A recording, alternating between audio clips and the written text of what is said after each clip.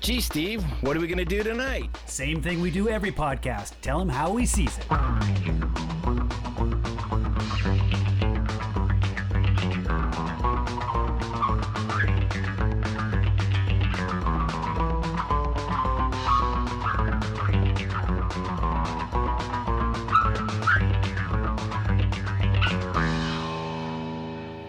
Here we go. It's How We Sees It, episode 152. This week we're covering the latest adaptation release of All Quiet on the Western Front. The third time they've done this. First one was in 1930. Was the original release, and then I believe a 1979 release, and then now a 2022. Yeah, and this is the first one that actually is in German, which was the original written form of the book. So Right. Yeah, it's all based off a book. Written by an actual German soldier. This is our Veterans Day release for this year. By the time this is out, it'll be the day before Veterans Day. It'll actually be, if I'm not mistaken, the birthday of the United States Marine Corps when we release this, because it always falls the day before Veterans Day. And this year, Veterans Day is 11/11, which happens to be when they signed the armistice that All Quiet on the Western Front talks about, very much so at the end. 11/11. That's ridiculous. That's crazy. I just when you said 2 days, I just looked at my calendar and 11 o'clock on the 11th month, 11th day. Yep. Yeah. Too bad it wasn't the 11th year, but I mean it was quite a bit later. It was like 1918, I believe. Yeah. Yeah, 1918. But yeah, if it had been the 11th, that would have been just ridiculous. People would have lost their minds. 11, you know. Yeah. Then they would have had done an 11th minute at the 11th hour. Then they just we're getting a little crazy. They just go binary. That's all. Yeah. Okay. Anyways, so this is we were gonna do Saving Private Ryan, which is an incredible movie, and I've seen it so many times, and I was like, but then you had mentioned this, and I was like, you know what? I have never seen that. I know about the book, but I haven't read it. So I know this is supposed to be this great war story, or this incredible war drama, and it's done from the German perspective, which I find fascinating because I haven't really watched a lot of movies that are done from the non-American side, apparently. Yeah, it's interesting. It is from the German perspective, but like I said, the previous releases movies were American made, and this was actually, I believe, the first book to be burned in Nazi Germany. So it certainly didn't get quite the. I mean, it was. Was it the first or just one of many? Considered one of the first. I don't know. I think I read first, but I guess it depends on who was burning what, where, and who was. I did read that. I did read that it was part of the burning of the books. I didn't see that it was the first. I just saw that it was one of the many that were targeted by Nazi Germany to burn. Mm-hmm. It gets cold there. They want to stay warm, so they just find any fuel that they can find. That was a total joke there. I was trying to make it funny. Anyhow, I'm Noah. With me, as always, my main man, Steve. Say hi, Steve. Hi, everyone. And speaking of hi, I got a joke. Okay, what do you get? What do you get when you mix a laxative and weed? You get shits and giggles. Thank you very much. That's my drive-by joke bomb of the podcast. That may or may not become a regular thing. So we'll see. Are they all going to have weed related? Well, I don't know. You always say hi, Steve, and so it's my high tangent. Gotcha. I like the idea of just the drive-by joke, but I just think you'll run out of Willie Nelson and Snoop Dogg jokes here pretty soon. Yeah, well, I'll have to come up with another high reference. It doesn't always have to be the weed. We'll see. No, that'll be good. On How We Sees It, we like to pair whatever it is we're watching with a cocktail or drink, and that is no different than on this episode. So we have some drinks that we're going to pair to All Quiet on the Western Front. I did see yours, Steve, and so I'm gonna let you go first and explain it to us. Sure. I mean, it was pretty straightforward. I didn't do too much research. This is a movie that just kind of hits you in a way that you don't want to get too carried, or I didn't want to get too carried away in a cocktail. But I found one that interested me. It's called Western Front. And I actually had to track down one of the ingredients, but I was happy to find exactly what it was. So this is 1.5 ounces of Genever, which is, I've had that before on the podcast. That's, like a gin, or it is a gin. It's just made a little differently.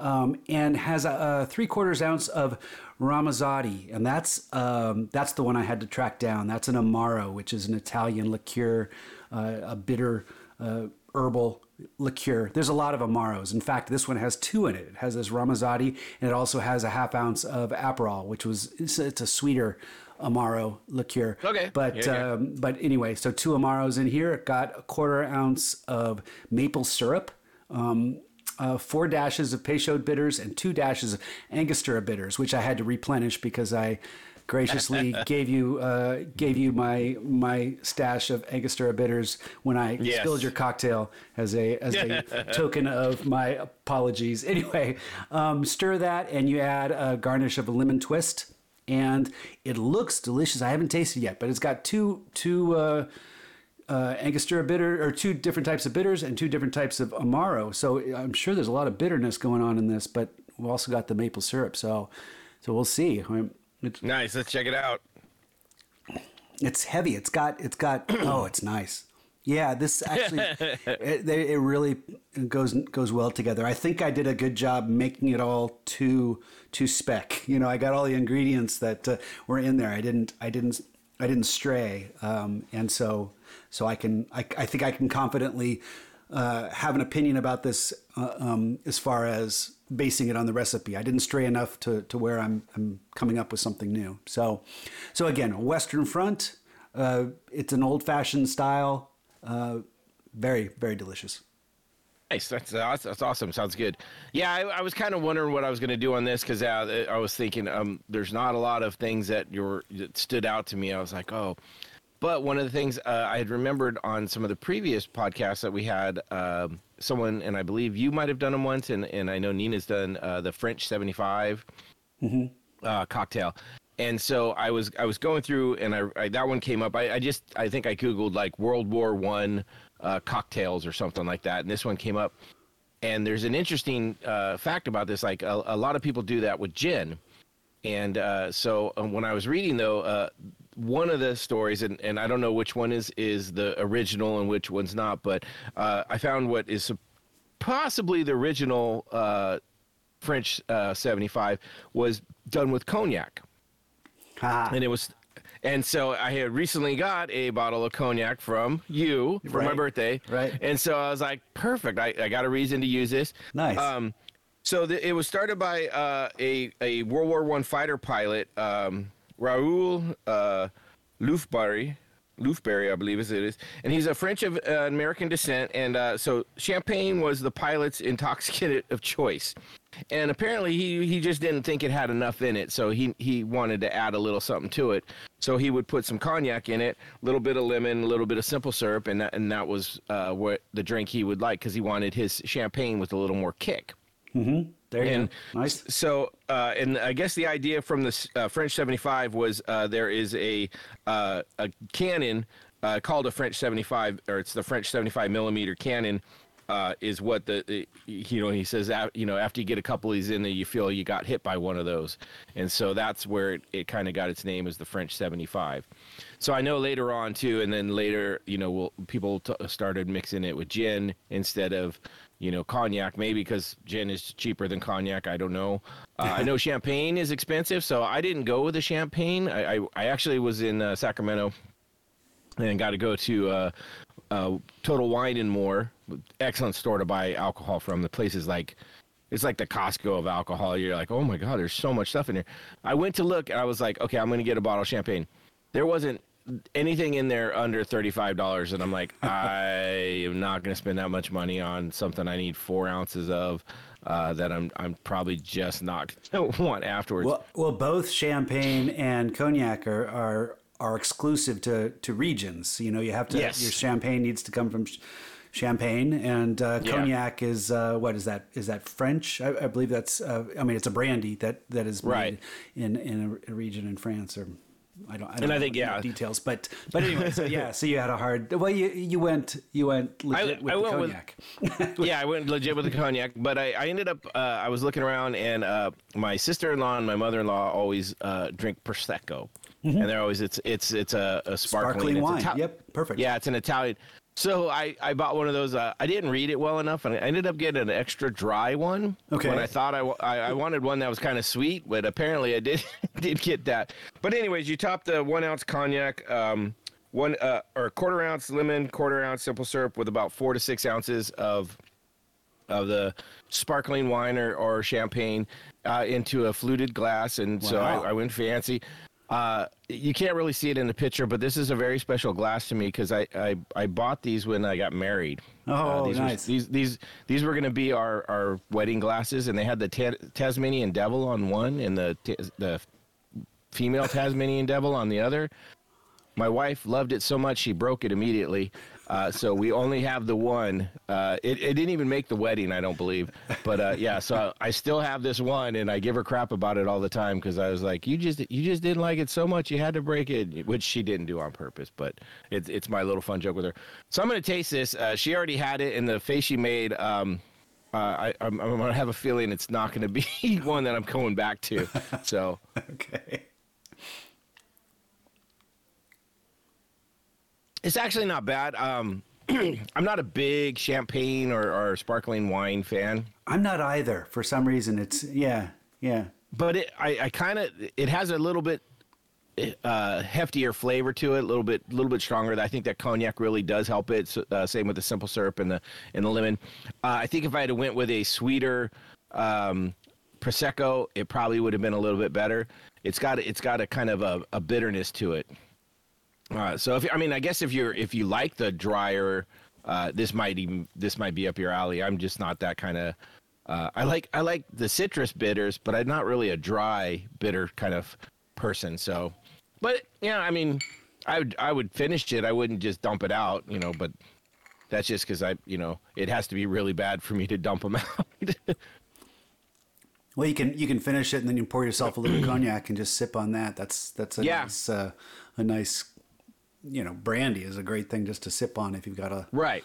Yeah. Yeah. No. So I went with that. That French 75 just because I kind of like the story of it being introduced and these fighter pilots they're getting drunk on champagne and he's like, this just isn't doing it for me. I need something with a little kick, and so he came up with that, and I just thought it was kind of an interesting story. And reading a lot of the different ones about the gin and the cognac as the base and stuff, and going back and forth, and what was first? And I believe the cognac was the original, so had to go with original. There you go. You say stories. You did the research on World War I. I'd never. I started watching this movie on Netflix, and I think this is direct to Netflix. I'm not sure if I think it actually had it did have a theater. Okay. Very, very small and only in the UK. Oh, okay. Gotcha. Like 5 theaters or something. But I didn't really, I was not very good in history when I was in school. I was more a math and science nerd. I excelled there, but history was such a struggle. And so I know a lot more about World War II just because of some of our podcasts, and it's more relevant. Right. A lot of the movies that are based on war, we don't see many based on World War I. And so about a quarter of the way in, I stopped and I went to YouTube and looked up World War I, a short synopsis, which I found some really good little synopsis that kind of led me through the war. And my God, what a crazy war that was. And it wasn't just two people or, two countries going at it and other people joining in. Yeah. Just the way things were, came from different directions and how I loved the story the way this told it about how I think it was Germany tried to coax Mexico into invading the United States from below, but England intercepted the message and let the U.S. know, and the U.S. finally said, "Screw it, we're going to war." And it just how everyone was triggered, and it was just this big buildup of just people wanting to take power, and my God, the toll it took on human life. Oh yeah, it was like 19 million dead and another 19 million wounded. Pretty brutal. Yeah.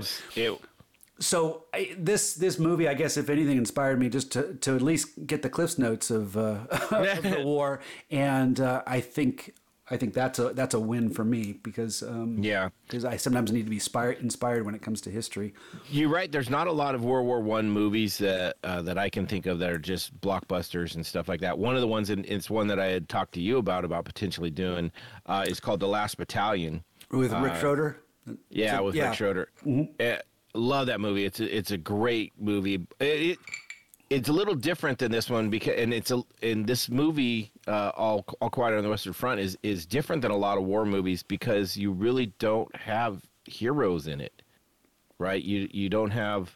You have innocent people. Yeah, it's just like it's almost like children. I mean, from the standpoint of they're introduced and they have no understanding of war. But he also, like in a lot of the ones that we've done in the past, Band of Brothers, Saving Private Ryan, not that we've done, but these movies that are these huge blockbusters, there's almost like a hero-esque portion at the end where, you go away with some good feelings because so at least some of the soldiers come away. You know what I mean? This one just doesn't have that. I think it very much doesn't have that heroism in it. I don't know if that's an effect of. Would you say this? I think All Quiet on the Western Front is very much an anti-war story. It was written by someone who was a pacifist and wanted to get away from it. But I even think Saving Private Ryan was that way, and yet I still think these can inspire people to fight for their country if the country is backed by more morale or code. It's hard to put. No, I understand what I know what you're saying. What I meant by that though is like I don't think any real war movie is a pro-war movie. I don't think there's anything out there that's like war is fun. War, I don't. Look, Band of Brothers, Saving Private Ryan, they are not pro-war movies. They are not like let's you know what I mean? It's we're going to show you the gritty side of it, and it's not to entice people to think that it's a good thing. It's to show that how much horror and damage these people go through, and they're all I believe they're all pretty much anti-war movies. I can't think of any offhand that I was like, yeah, that was kind of pro going to war. Offhand. I mean, I'm not like I don't watch every single, U.S. military kind of based movie. So I'm sure there may be some out there, but I can't think of any that really emphasize war. Now, you might have some that are like based on SEAL teams or something like that, where it's specific message, but it's not in war, that are more, non more of the let's show the glory of it. But I don't know if I can't think about any offhand. So when someone said that, I read that too and heard that it was a very anti-war movie, and I was like, well, they pretty much all are. Well, there's a difference between anti-war and anti-military, and I say that because we've got Veterans Day coming up on Friday, and you're a veteran, so. You see a movie like this and it's like, well, how is this gonna inspire people to serve? But I think that's a different thing. It's not. There's defending your country, having patriotism in your country, and being there to help. There's also there are always going to be warmongering individuals. They have the General Friedrichs in this that certainly shows how that can get perverted. That desire to, oh my God, we'll talk about that when we get more about the movie. But it's interesting that movies like this Saving Private Ryan, Band of Brothers, I think there's it's interesting how they almost inspire people to join the military, and I think Band of Brothers was really effective in that it was so much about this bond that I think, and I'm not calling these propaganda or reverse psychology propaganda. I think it's just an effect that it's cinematic. It's something where they're showing human connections and bonds and stuff. This one's a little more brutal though, because in the end he has no. So okay, so that's actually one of the gripes I have with this movie, and it's going off of more than what I've heard than what I feeding onto what I saw. And then listening to what people talked about. This movie doesn't have a lot of character growth, doesn't have a lot of character building, just doesn't have a lot of character. Mm-hmm. Incredible filming, right? The cinematography of this movie is ridiculously good. It is shot very, very well. The story is very, very lacking. And for something that came from a book that has, I'm going off of not knowing this book. I never read this book. I think I was supposed to in high school, but like a lot of stuff I was supposed to do in high school, I didn't. I think this is one of those books I was supposed to read. And listening to people talk about it, and they talking about the 1979 and the 1930 movies, how much more you interact with the characters and how you get that brotherhood between them and their camaraderie and the loss that Paul feels as he's going through it and stuff like that. You don't get that in this movie. If I didn't listen to what other people had to say about this and read some of the stuff, I wouldn't have known that that's what this movie was supposed to be about. Yeah, I hear you, and I understand that. I wonder how much we've been covering a lot of Marvel movies where there's character development from movie to movie and series that can draw that out. Band of Brothers, certainly it's all about character because you're spending so much time with these individuals, and that's not easy when we're back to a single film. It's also done in a different language, and that can sometimes be a challenge.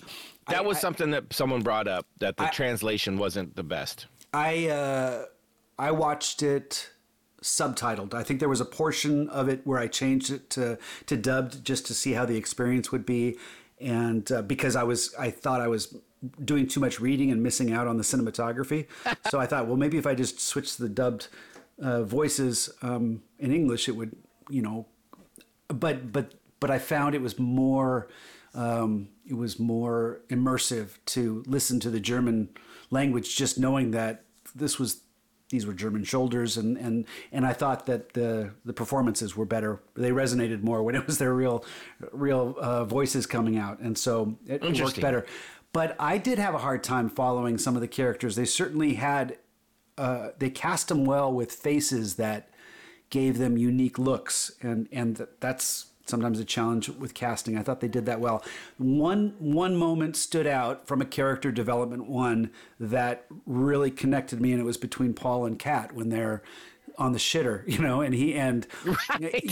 and Kat gives him a letter that his wife has sent him, and they have that moment, and that elevated itself to where it was just, it was enough for me to have the bond between these two characters, but I did miss out on really the character growth in the other ones. Well, that's what I've heard, that the book in even the 1979 really tailored on more was the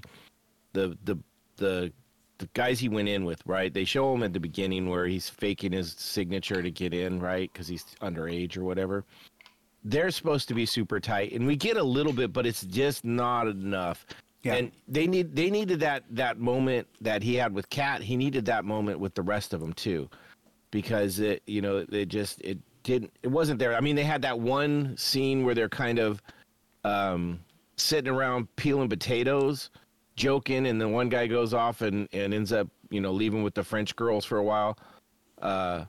which I found interesting. I was like, if they're at war with France and they're German, why would the French girl? I mean, okay. I was like, okay, but I mean, shit happened. So, but that was supposed to be that moment where like it was them laughing and joking a lot, but there was no like they needed to have some more.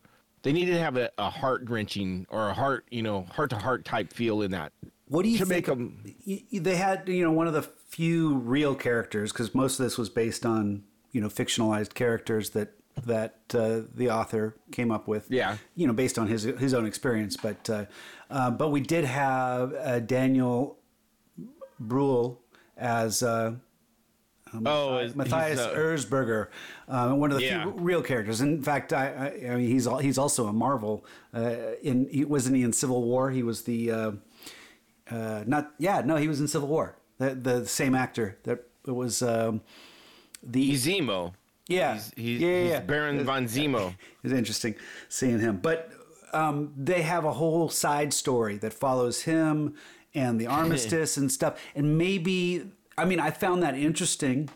Yes. I thought the French kind of came off as assholes. Well, yeah. Oh, yeah. But it resonated, and you get a sense of why Germany was so pissed off, and and that's, I think, kind of the birth of Nazi Germany was just a certain resentment towards the France cowering to this armistice deal and stuff, and yeah. So, but maybe that story could have been sacrificed and focused more on the characters. That's someone actually pointed that out, that like they would like to have seen that as a separate movie, like pull all those scenes out, make that movie, call it something else, and call it Armistice or whatever, but have that as a separate movie, and then take that time and put that into character growth of the soldiers, so that we're tied more into them,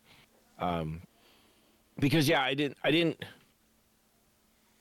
Cat is the only one that you have a feeling that they're really tight, but he's just a guy that he met in there. I mean, he's the kind of, he was that older soldier that kind of like, took him under his wing, right? And they kind of become so. And I get that, and that's an excellent trope to play, and that happens, and that's legit. So from what I understand, this book was about the friends going in together, thinking, being excited and like, oh, we're going to defend our country, and going in with this enthusiasm and this love for this war and it deteriorates as they really see what war is about. And it's them trying to get through it together, and then slowly losing each other throughout the thing. And that's what I think the book was supposed to be about. And the book was about. And this movie is nothing like that. I mean, it touches on it, but it's kind of like. What do you think about? And this is just, I'm just curious, but movies that are in a different language, I have a hard time connecting with the characters just because of the language barrier. Okay. If it's subtitles, I have to read a lot, and I don't connect to the character. Maybe it's because I'm having to read the words and stuff. Read. But I get that. I'd be mad if I had to read too. But if it's dubbed, then it feels a little disconnected, and so it just doesn't. Performance is something that can so much draw you into a character, and when you don't understand the language, there can be a barrier. I'm just curious if maybe that has. So. I watched this dubbed. Okay. I didn't know that there was a subtitled version until afterwards. Oh, really? Mine just started dubbed. Mine came up default subtitled. I wonder if that's a setting. You normally have subtitles on your. I do. I do normally have subtitles, and so it was. I was watching it, and I watched it in two parts because timing with stuff going on this month. I did too. So I watched like the first hour and a half, and I was watching it, and then I listened to a couple podcasts, and they were talking about how it was dubbed, and I was like, what? So then I started looking at it, and I was like, oh, their mouths aren't matching up exactly right. I mean, they really worked to make it almost look like it's. You didn't even realize the first half that it was dubbed. Wow. Okay. It's done very well that you don't really realize it. But what they did say is that the dub and the subtitles don't necessarily reflect what you would get if you understood German and watch this, because I guess there's some dialect changes and some regional stuff that. Well, you got to come up with a rhyme for rifle and trifle, and that's not something that in German is going to be the same. I'm curious what that really is, because that was kind of a point towards the end, or I don't know, with Kat when he said having to. I'm sure it was another word in German that rhymes with another word in German. I know, but it was probably chosen by the author for a reason, and so I'm just curious what that might be, because the main, I'm going to call him the main actor. It's Felix, the one who plays Paul Baumer. Yeah, Kammerer. And apparently, he has an umlaut over his A in Baumer, so. This is his first movie, first on-screen performance. Apparently, he's a stage actor. Okay. And he did such an incredible job. Like his facial expressions and him in general, I was very engaged with. Mm-hmm. But I also I was missing the stuff where he I could see him kind of like thinking about his friends and wanting to be with them, but it didn't come across. It didn't have the heartstrings that I think it would have if it was maybe written a little better. And I don't know, why, but it was shot incredibly well. And that was the one things that the facial expressions, and I don't mean just the grand battle scenes, which were really, really good. They did have some of the things that I very much dislike in. Oh, what the hell? Hold on. my computer your face got bright. My computer screen went crazy. Oh. One of the things that they have everybody's charging, and everybody around them's getting shot one time and falling down dead. It's like everybody gets hit with the magic bullet that takes them out right away. I hate that in movies like this. Yes, every once in a while, not every once in a while. Yes, people get shot with one shot and die, but also there's a lot of people that get shot and are in the leg, and they tumble and they scream and they flail, and there was not one tumbling, flailing person, and everybody was a one-shot kill. And I was like, so annoying in movies like this. But outside of that, this was shot. The trench scenes and the battle scenes were incredible. The tank scene, holy crap, that was brutal and just.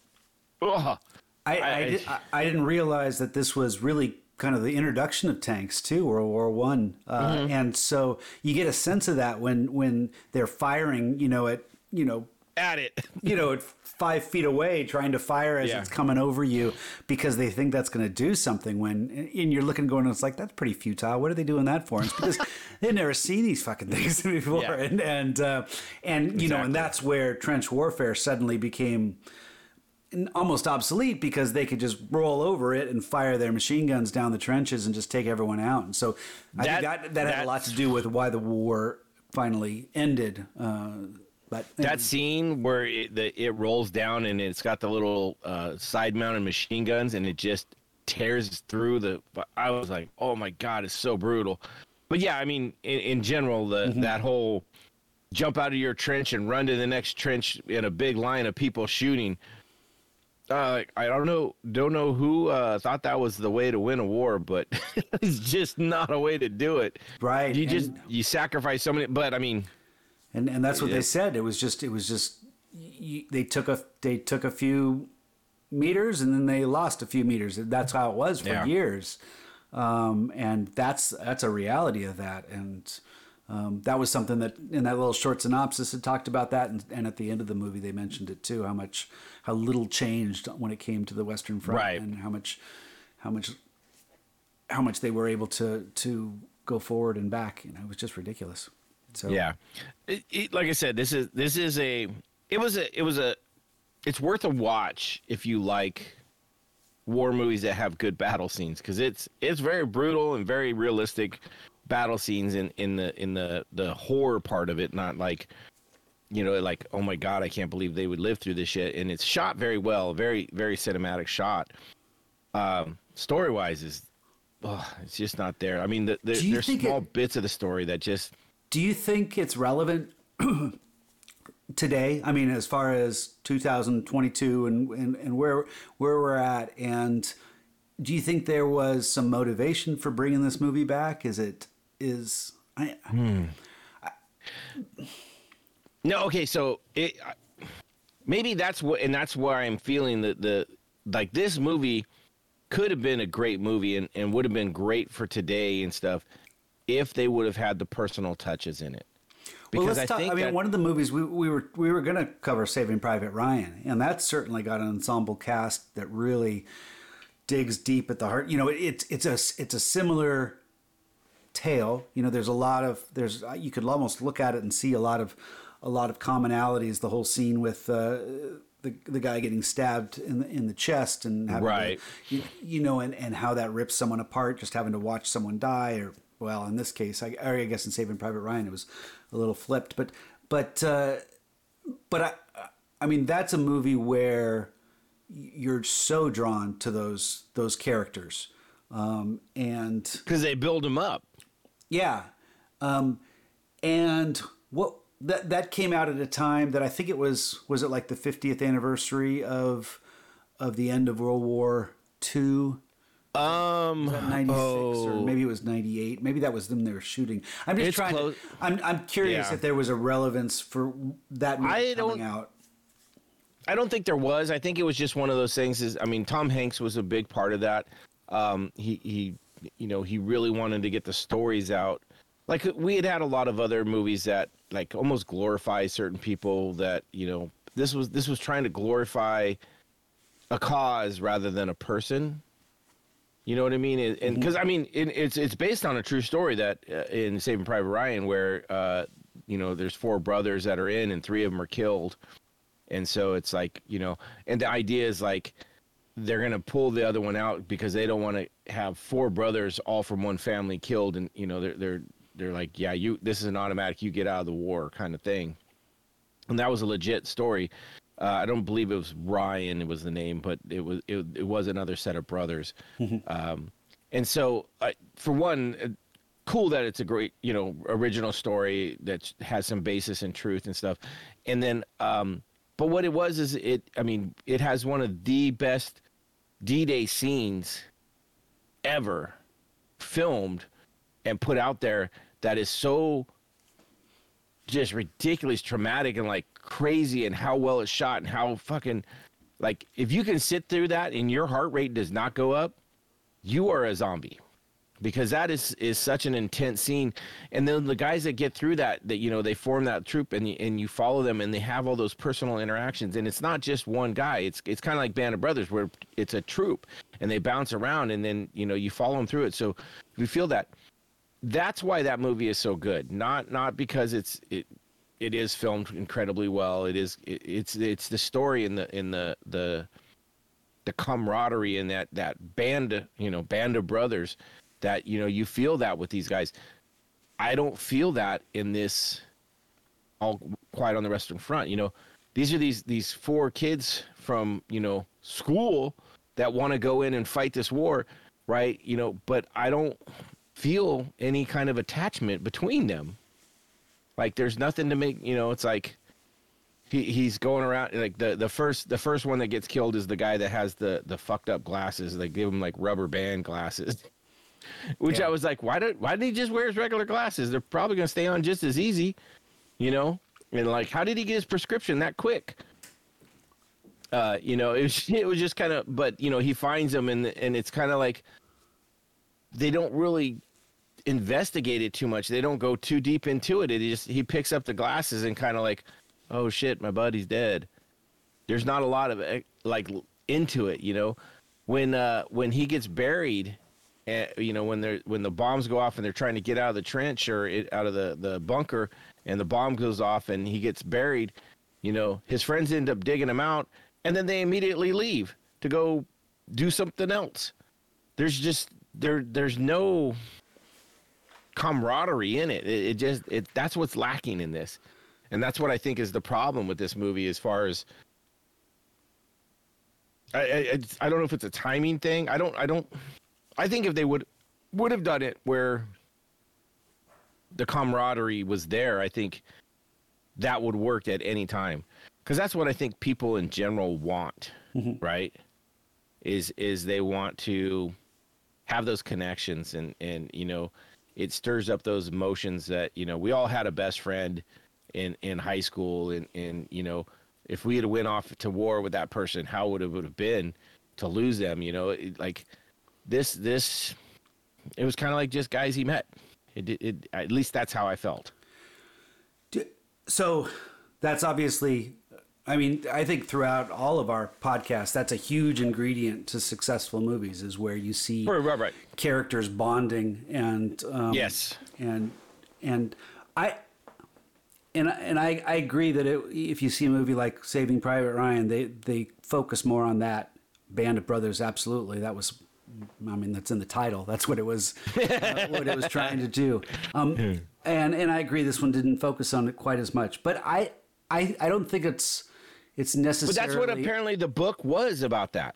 Okay. That's why I'm saying it. That's where, if this was not an adaptation from the book, from this book, where, from my understanding, from the people I've heard talk about it, the book is all about these guys going in and dealing with being at war, and how it fucking traumatizes you, and how getting each other through it, and then slowly losing everybody all the way through, and what it does to them personally and psychologically and stuff. That's what it's about. And we get a little bit with Paul, right? You know, but it's mostly at the end, you know, where Kat finally dies, you know. But it all happens at like the fucking last minute kind of thing. It's really weird. And they also changed the endings, right? Apparently, you know, Kat was supposed to just get caught with just an odd piece of shrapnel, not some farmer kid who fucking come and killed him. Yeah. You know, which I was kind of like I almost like the irony better of getting all through the entire war, you know, and then this random piece of fucking shrapnel, like, you know, get you at the last minute. You're like, that's just fucking, you know, bad luck in the long run. You know, it comes to, and then the other one is, you know, they kind of deal with it with Paul, where they have that last charge, which, you know, we'll talk about the general here in a minute, or I think he's a general, sends him on. But he ends up in that stand down, and he's staring off with that French soldier, and they get stabbed from behind. They say that's kind of how it ends in the book, but they just let it go. He gets stabbed, and then they go, and then he quietly dies. They have him crawl out and, you know, see a sunset. I can't remember exactly how it was, but, you know, it's like in the book, you know. No, in the movie they kind of he gets stabbed, but yet he has enough time to crawl out and listen to everybody cheer because it's all over. They call the ceasefire. Like if he had made it one more minute without getting stabbed, he would have survived. It kind of I'm going off of what someone else said is like they should have just left him there to die, like on it, you know, stabbed, drops to his knees, he kind of dies there. Don't give it this extra fucking, you know, crawl out, look at the sunset, you know, kind of thing. So that doesn't bother me. I don't know. I mean, I could hear you saying that same thing and just flipping it and saying they did it this way, but why didn't they do it this way? I mean, they're just kind of choices. I don't know why does one take away? Because, well, I think what it was, I'm saying because of the adaptation from the book. In the book, it shows more of how useless and how meaningless the deaths are in the long run, where he literally is at the last minutes. He stares it down. They're both, this French soldier and him, are looking at each other like, we really shouldn't be doing this. And someone comes up behind him and kills him. And it's just senseless. There's no reason for it. But he doesn't get that, oh, he crawls out and then he sees the, you know, the trees and the bird or whatever it is. And, you know, it has this magical moment, you know, he gets a Disney magic moment at the end while he's dying. It takes away from the senselessness of it. I didn't think that was him. I thought that was the other kid that he ran into that ended up taking off his, you know, breaking off his the scarf. Found the scarf, and that's when they kind of cut to that scenic shot. That wasn't him. I thought they just. Well, he's in a bunker when he gets stabbed, so he crawls out. I thought they should. I don't know. The last minute, I was kind of done. Oh. Towards the end. Okay. I really was. I was kind of like this also is a long movie. It's 2 hours and almost 2 hours and 30 minutes. It's 2 hours 28 minutes. The last like 15 minutes is I'm just kind of like, can it be over yet? I literally was done. And I think it was because there was nothing holding me to it. There was nothing like, oh, I need to see how this ends. Yeah. And that's kind of, and I get it. And the anti-war thing is the lives lost are senseless. There weren't a meaningful loss in them. Like, you know, there wasn't a sacrifice. There wasn't a, you know, you don't really get I did this to save this other person, you know. I guess we kind of get it because he ends up fighting in the trench because the young, I mean, he looked like he was about 14, German guy was about to get killed on that last thing in the trench, and he jumps on the French guy, and then that's the kid that ends up pulling all the tags. Right. You know, we get a little bit of that, but it almost seemed forced. You know, I don't know. It just. I'm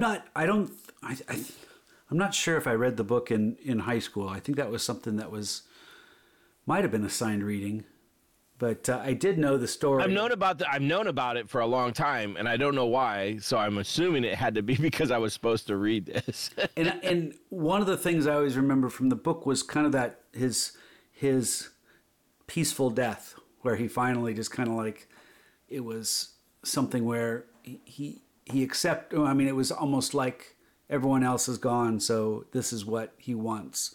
Okay, maybe.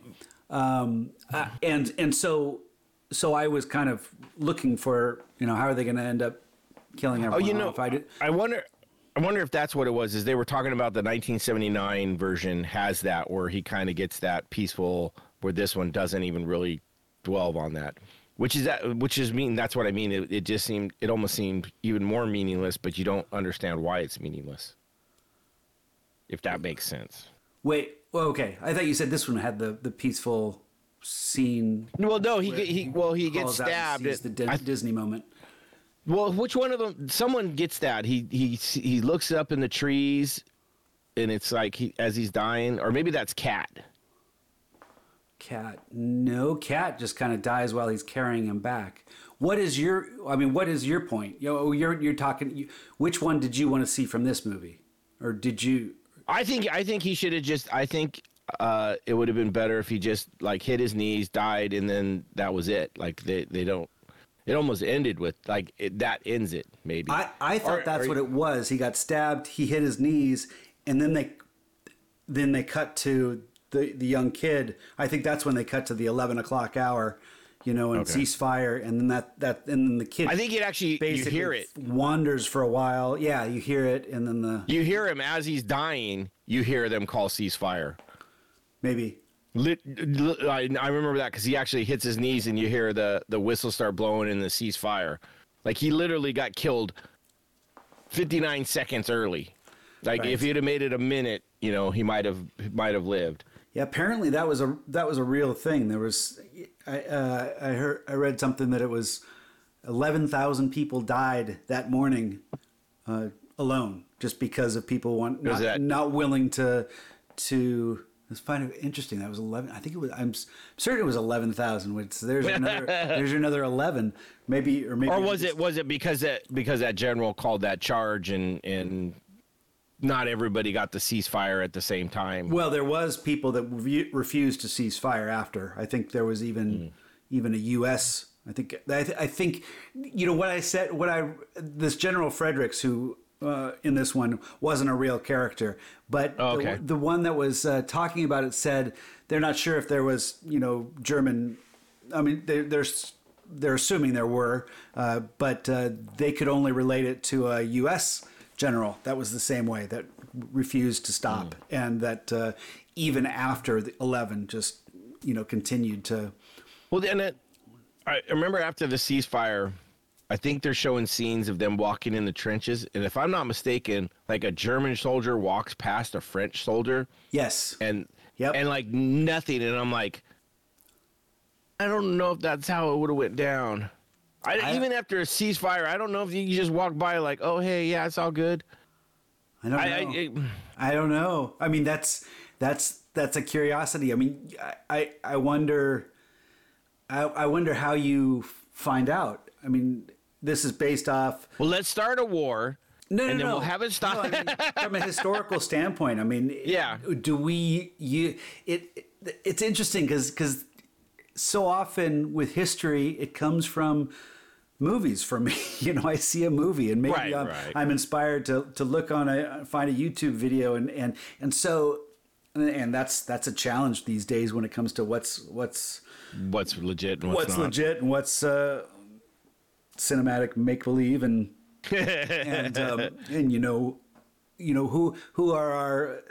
who are the people that we can trust right now. We got Twitter influencers, right? Is that what it is?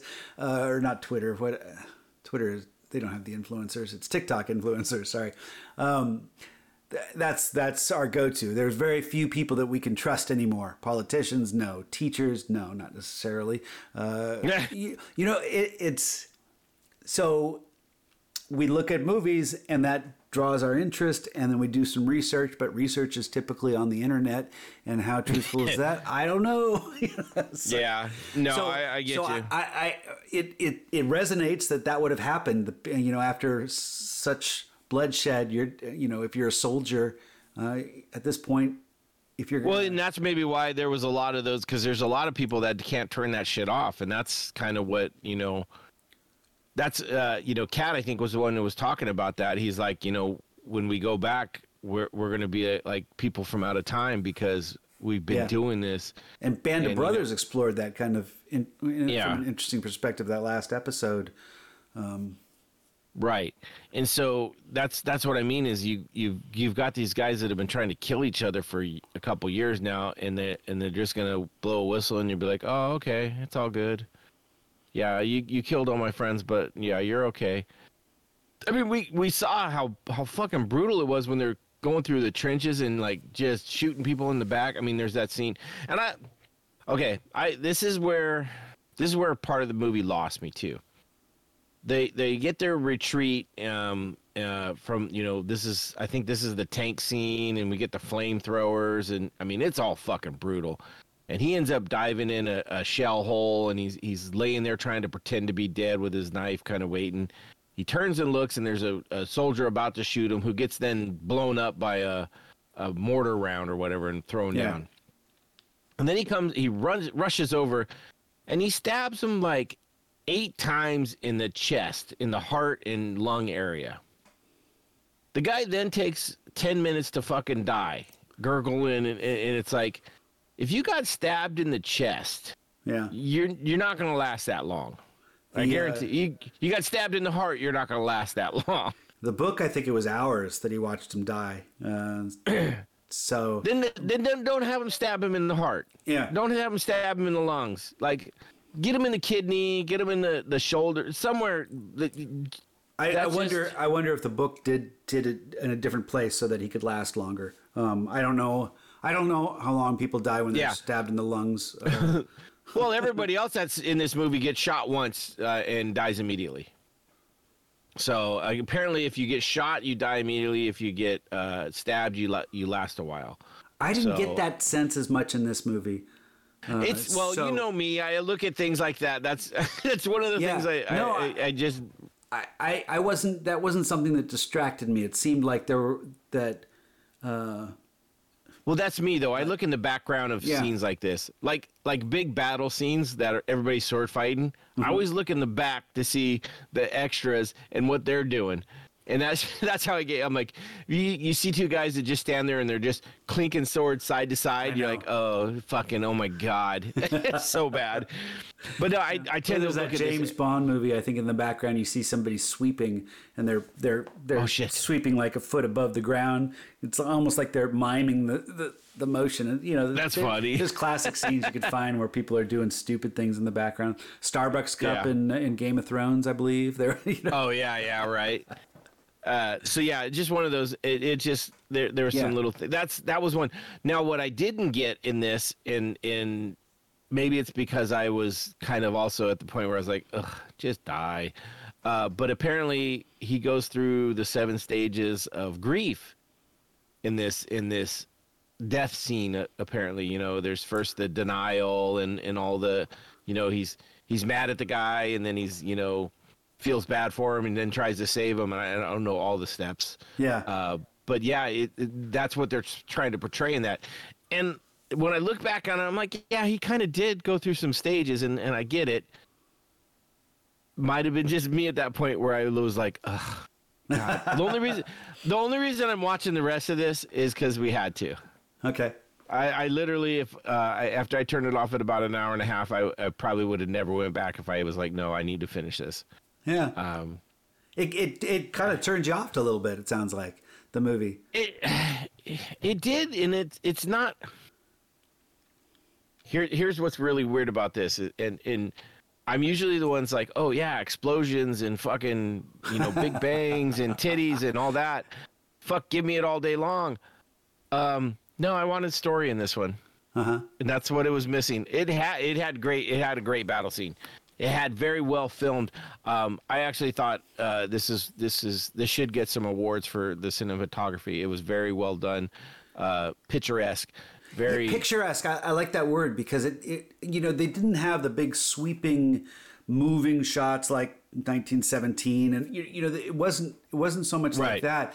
But there were moments where they would just do 10 different cuts over and over, and every single one of the shots was picturesque for different reasons. It was, but only at times. I didn't find that throughout. I thought they had a look that kind of fit war film. It was that sepia, you kind of gave it that. Oh yeah, that it did have that kind of gritty tone, and it was fine.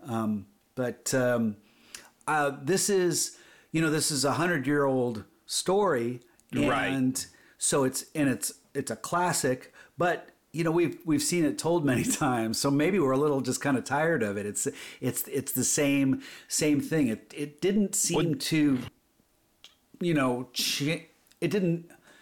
It didn't improve anything. It didn't improve anything. I mean, but if anything, and that's why it excited me about learning more about World War I, and that's for sure. Led with that, and that I found that interesting. I didn't know tanks were introduced, and there were things in this movie that kind of inspired me to say, hey, that's interesting. Why are they doing that? And I wonder. And then, sure enough, tanks were introduced. So it had some crazy stuff too. I mean, we talk about the cold open with the guys in the trench and the rush, and then we follow. And then we get the corpses, and they're being stripped of their clothes and their boots, and those are sent to the cleaners, and then to to get sewn up, and then you get the kids when he gets this one belongs to someone because it has his name in it, and he just rips it out, and they show all the names. They're like, fuck. I wonder if that was in the book or if that was the cinematic thing, because that's kind of like. Happens in like Schindler's List, where you see the only piece of color in that movie, which is all black and white, except for that little girl who's got the red coat, and you see her from far away. But then later you see the coat on a big, when they're wheeling bodies across, and so it's this. Passage of time, but there's one thing that kind of draws you to it. Like in here, they're following the uniforms and the tags and stuff, and just the circle of war. The cyclical nature of war. Well, it's just you churn out bodies and you let them die so you can get their suits back and take them to the cleaner, sew them up, and. But that's what started. Person. When it started with that, I was like, oh shit, this is gonna be fucking deep. This is gonna have a lot of meaning. Mm-hmm. and that's where it kind of stopped. And so that's, I mean, like I said, it was shot very well. I thought the facial expressions and the acting was very well done, and that was enjoyable to watch, even though the words, and maybe it was because I was dubbed and they just didn't dub well, like we didn't get all the nuances of what they were trying to say. Well, but I see what you're saying about story a little bit lacking, because it seemed like they had moments that were connected almost like jump cuts. You know, that's where the cinematography, this picturesque cinematography kind of stitched it together. But you would see a scene of, you know, them cooking and stuff and bonding and the whole girl sequence where he goes off. And then it cuts and you get a sense, well, like, maybe this is later. I don't know. Is this well, don't they have like they had like an 18-month jump? Maybe. You don't get a sense of a linear story. Instead, it's just these kind of moments where you're building on characters, but it doesn't have a narrative necessarily. Besides, you know, his friends are just dying, and so apparently in the book too, they do have more of a boot camp type scene where they, you know, they're in boot camp together and they got that asshole sergeant kind of thing, and so that was missing, and maybe, you know, and maybe they're like, oh, that's overplayed because we get that in fucking every other, but maybe there's a reason that those are in there. Well, this one I thought, when, you know, they have that march where they're marching and singing, and then they're basically just thrown into the trenches there, and all shit breaks loose, and people just start dying, and it's kind of this shell shock of, well, this just suddenly, this is it. You never get that moment of, you know, the only camaraderie you get where they're all kind of bonding prior to that is when the teacher, I guess, is trying to rally the kids. And, I think he's more of he's a military guy. I think he's like a guest, like, general that came in to talk to him. Oh, okay.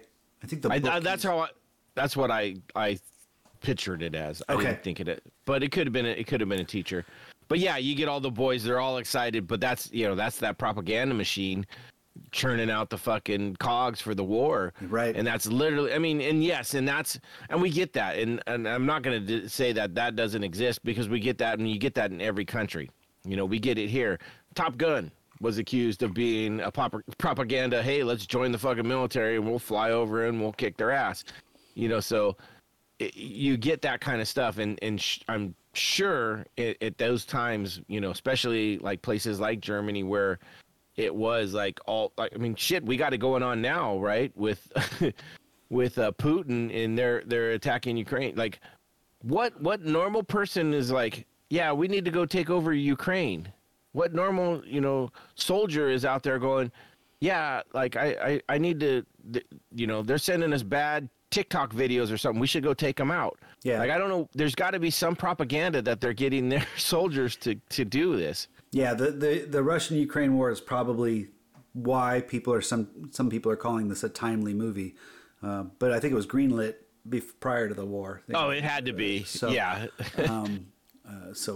But there's always a war going on. That one's just a pretty extreme.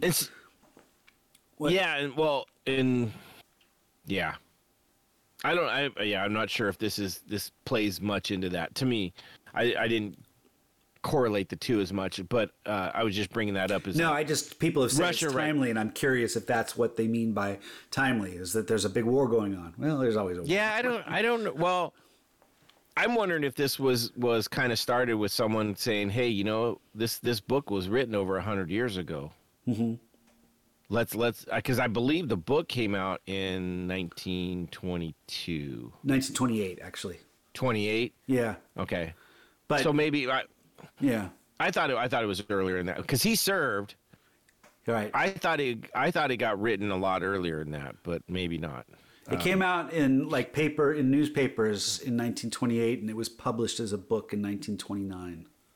And it sold like fucking hotcakes. That right, shit, yeah. Like in like 17 different languages and shit. It went crazy, which is really cool. I mean, that's kind of, and they definitely made a point to say that, you know, the author, he was a soldier, and so it was that soldiers I view, if I know it's not really the right nomenclature or the right way to say it, but it was the soldier's take on what the soldier felt during these battles and stuff like that. So I think that, and that's what we got in Band of Brothers. That whole thing was written from the guys that fucking lived it. And so, or I shouldn't say written by, it was inspired by the stories that the guys that actually lived it told to these writers who wrote that and made it. So this is kind of like what that was supposed to be. And that's where I don't know. I wish I had read the book to know like how well this did, because one of the things I like about Band of Brothers is how it explores not just the soldier, but also a soldier who kind of goes through the ranks and becomes a leader. And not just from this standpoint of like, I thought Saving Private Ryan was a little idealistic with the way the leaders were saying, we need to find this person and bring them back. And it was, it was part of the inspirational part of what that movie was about. We need to bring this person and, you know what that was? Saving Private Ryan they had a good leader, right? Tom Hanks' character, he was a great leader, and they had a tight crew, and I wasn't referring to Tom Hanks. I was referring to back home. When they were writing the letters and they found it, and it was just there was something. Okay. So I mentioned that's based on a true story. Yeah. So right prior to that, I don't know how many. It was a few weeks. There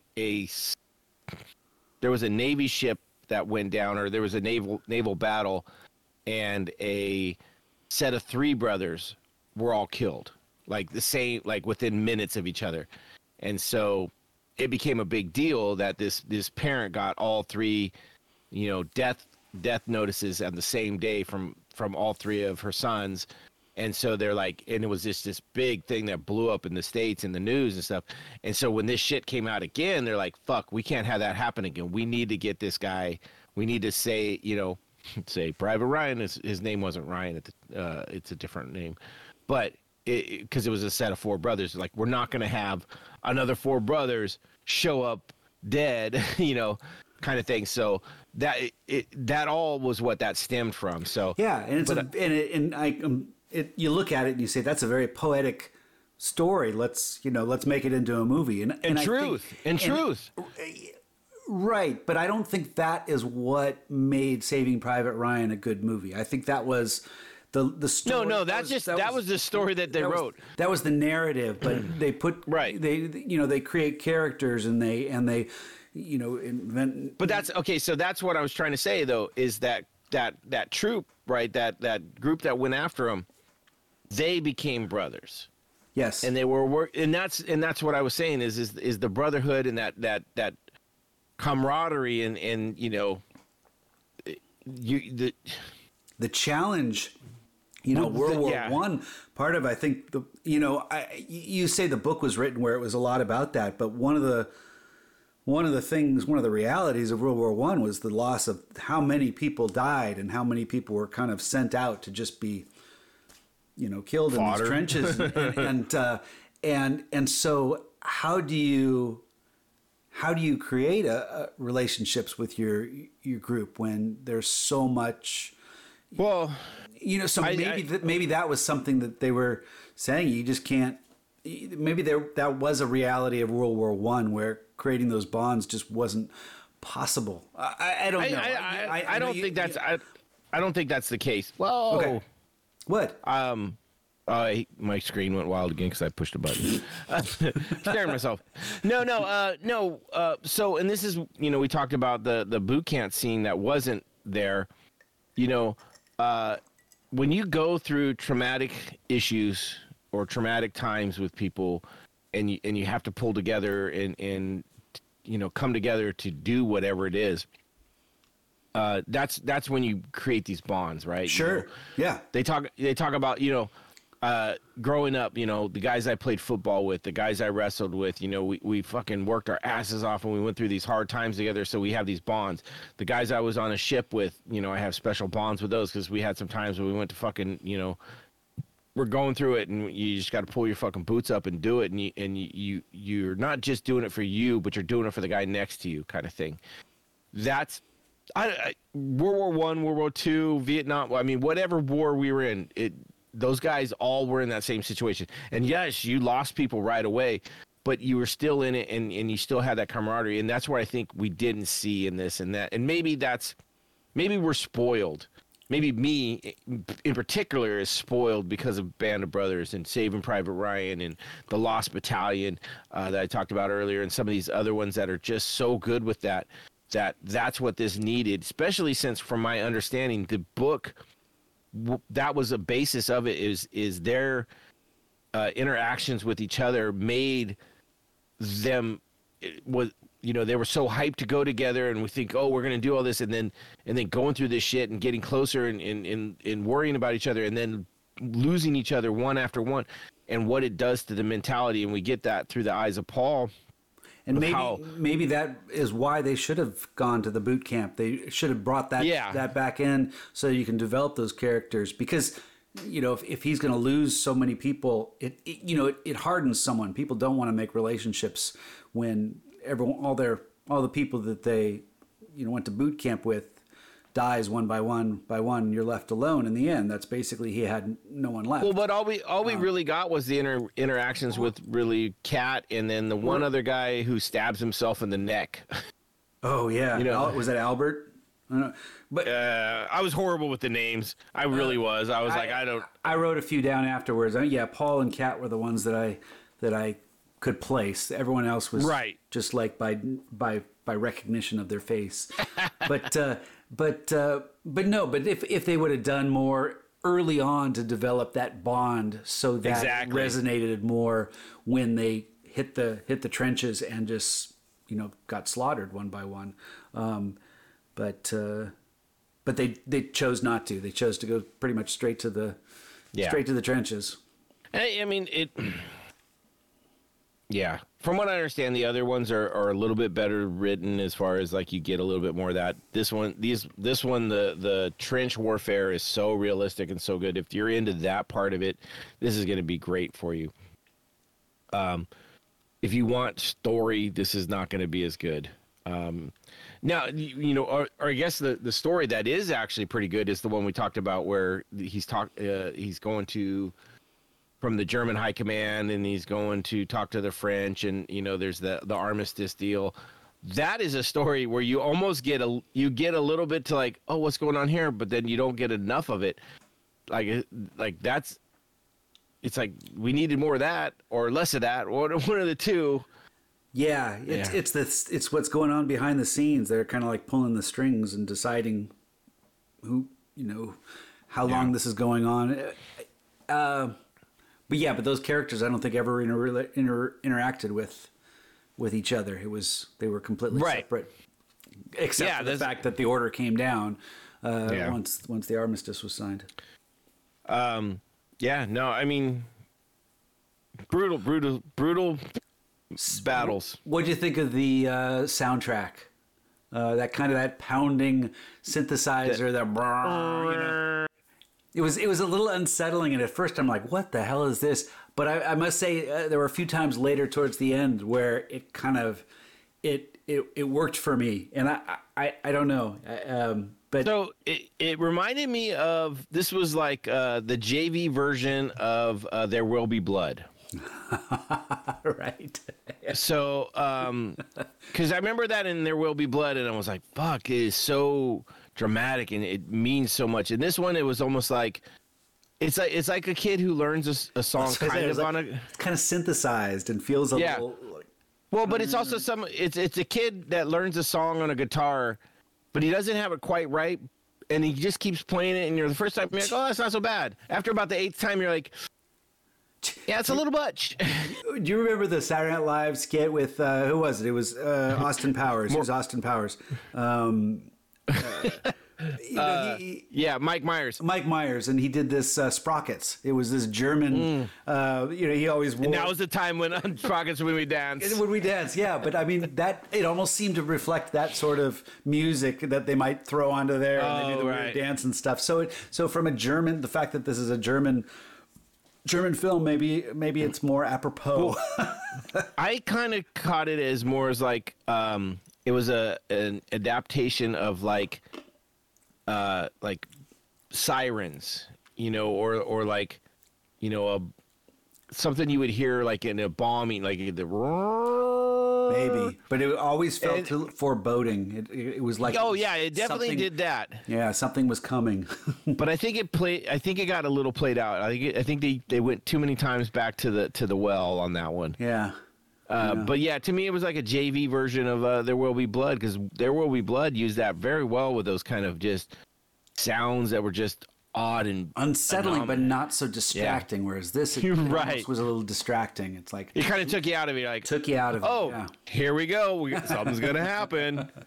Yeah. But yeah, other than that, I mean, I didn't notice it enough to be like, oh my God, this is great. But I do remember those sounds for sure. I was like, oh, here we go. And it really, it was about the fourth or fifth time. It's like, here we go again. Something's about to happen. So yeah. I don't know. You know, there's some disturbing. One of the hard parts for me on this one was when they brought those flamethrowers out. Yeah. And then they lit the guys. I was just like, oh, that's so fucking rough to watch. Like it's on a brutal level of war film as far as like, but it's accurate.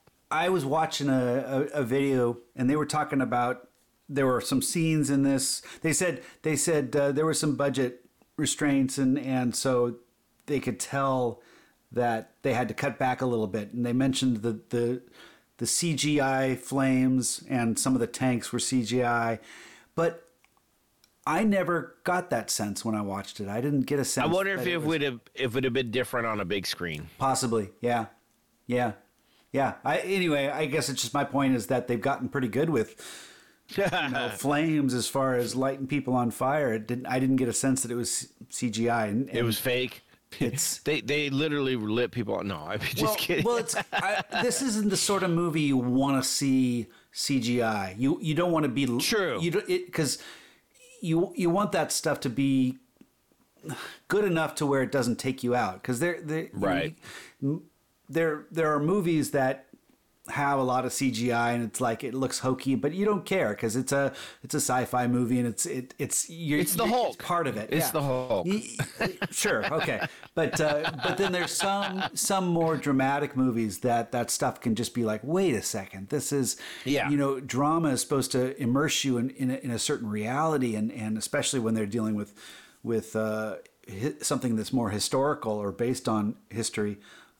So I didn't get that impression. I never got taken out of this. No. I never spotted any CGI. So I didn't either. Like, if someone would have said, "Oh yeah, this is 10% CGI," I'd have been like, "Fuck, really? What? Like, would they CGI the weather in the background?" Yeah.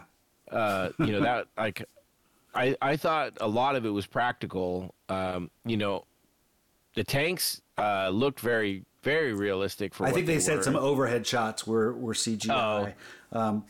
Fine. Maybe they might have CGI'd some people in the background running, so they didn't have as many extras. It's hard to say, but I was almost bummed when it really because we were doing this for Veterans Day and I just it's such a strong thing for me. I really like doing these on Veterans Day just to celebrate it. I really like I'm proud to be a veteran, and I have a lot of friends that are too. And to me, like Saving Private Ryan, I know we've fucking said this so many times. Someone's going to like, you should have just done it, But it's like, I want the next move. I want the next Saving Private Ryan, and I went into this thinking, oh man, maybe we got this. Maybe we got a German Saving Private Ryan. Yeah, and we didn't. And well, I think we even talked about that last year when we did Band of Brothers. It'd be interesting to see. I think I even tracked down a miniseries that was from a different perspective from World War II that followed it. But so I'm glad we saw something from a different perspective. It kind of puts so it's not all about patriotism. It's more about humanity of soldiers. especially at such a soldiers are soldiers. Our innocent age. Yeah, it's not about patriotism. It's about feeling connected and doing. It's just it's an interesting aspect when you think about it too. Is like, okay, on both sides, these guys are just they're out here. Is like, I'm going to shoot that guy across from me because my country told me to. Yeah. And the idea behind that is like, fuck, that's a deep thing to get into, and it's very interesting. And so yeah, we see a lot of from the American side or the allies, whether it's English and whatever. So seeing something from a different side is very cool. I would almost like to find some more just to see how different it could be. Like, I don't walk out of Band of Brothers or Saving Private Ryan, yelling USA, USA, like I do at, the World Cup or something like that. But, it's still from our side of it. And you still, like I said earlier, you have that heroism where these soldiers are put up on a pedestal a little bit. And which means that you got to have the bad guys, which are whoever it is we're fighting. To see that on the other side, how would that make you feel? Being, like if we followed the Germans and, we go through whatever some of the battles they won. And I guess there's probably not a lot of movies made from the loser's perspective in the fact that, right. They lost World War II. So yeah, that scene in Saving Private Ryan when they have that little knife battle and it keeps flipping. That I think, that's a masterful scene in how it takes the viewer through this mix of emotions. Where it's you're rooting for one guy because he's on your side because that's who you've been connecting with, but then you see it flipped and it just the way it takes you through so many emotions in that, and so. But that's a movie that is kind of taking one perspective, but in a scene like that, it certainly takes the audience through all sorts of different perspectives. And that's you're right. Yeah. It would be interesting. I'm probably going to do that research. I don't know if I'll do it tonight, but I probably will go in there and just see if there's some other films that have a different, maybe it's from a Russian take or from a German take or Japan. I would almost I don't know if they would even do it if there's a movie out there. I want to know what Japan was thinking before Pearl Harbor. And when could you imagine watching a movie about Pearl Harbor from the Japan perspective? Yeah. Like what the hell? No, do some searching. You'll find it. That would just be crazy. Like Pearl Harbor, another big, that one's very much a rah-rah movie in a way too. But very, very incredible movie too. But could you imagine seeing that from the Japanese perspective? Well, didn't Clint Eastwood do one on that? The Iwo Jima, the letters from Iwo Jima, wasn't that from a World War II from Japanese perspective? I don't know. I think that was check that out. I think that was Clint Eastwood. That sounds amazing. I was just gonna say, funny side note. When I reported to Hawaii, my first duty station out of boot camp, I missed the 50th anniversary of Pearl Harbor by one day. Oh, shit. I showed up on December 8th, 1991. It's like, fuck, are you kidding me? I missed it by one day.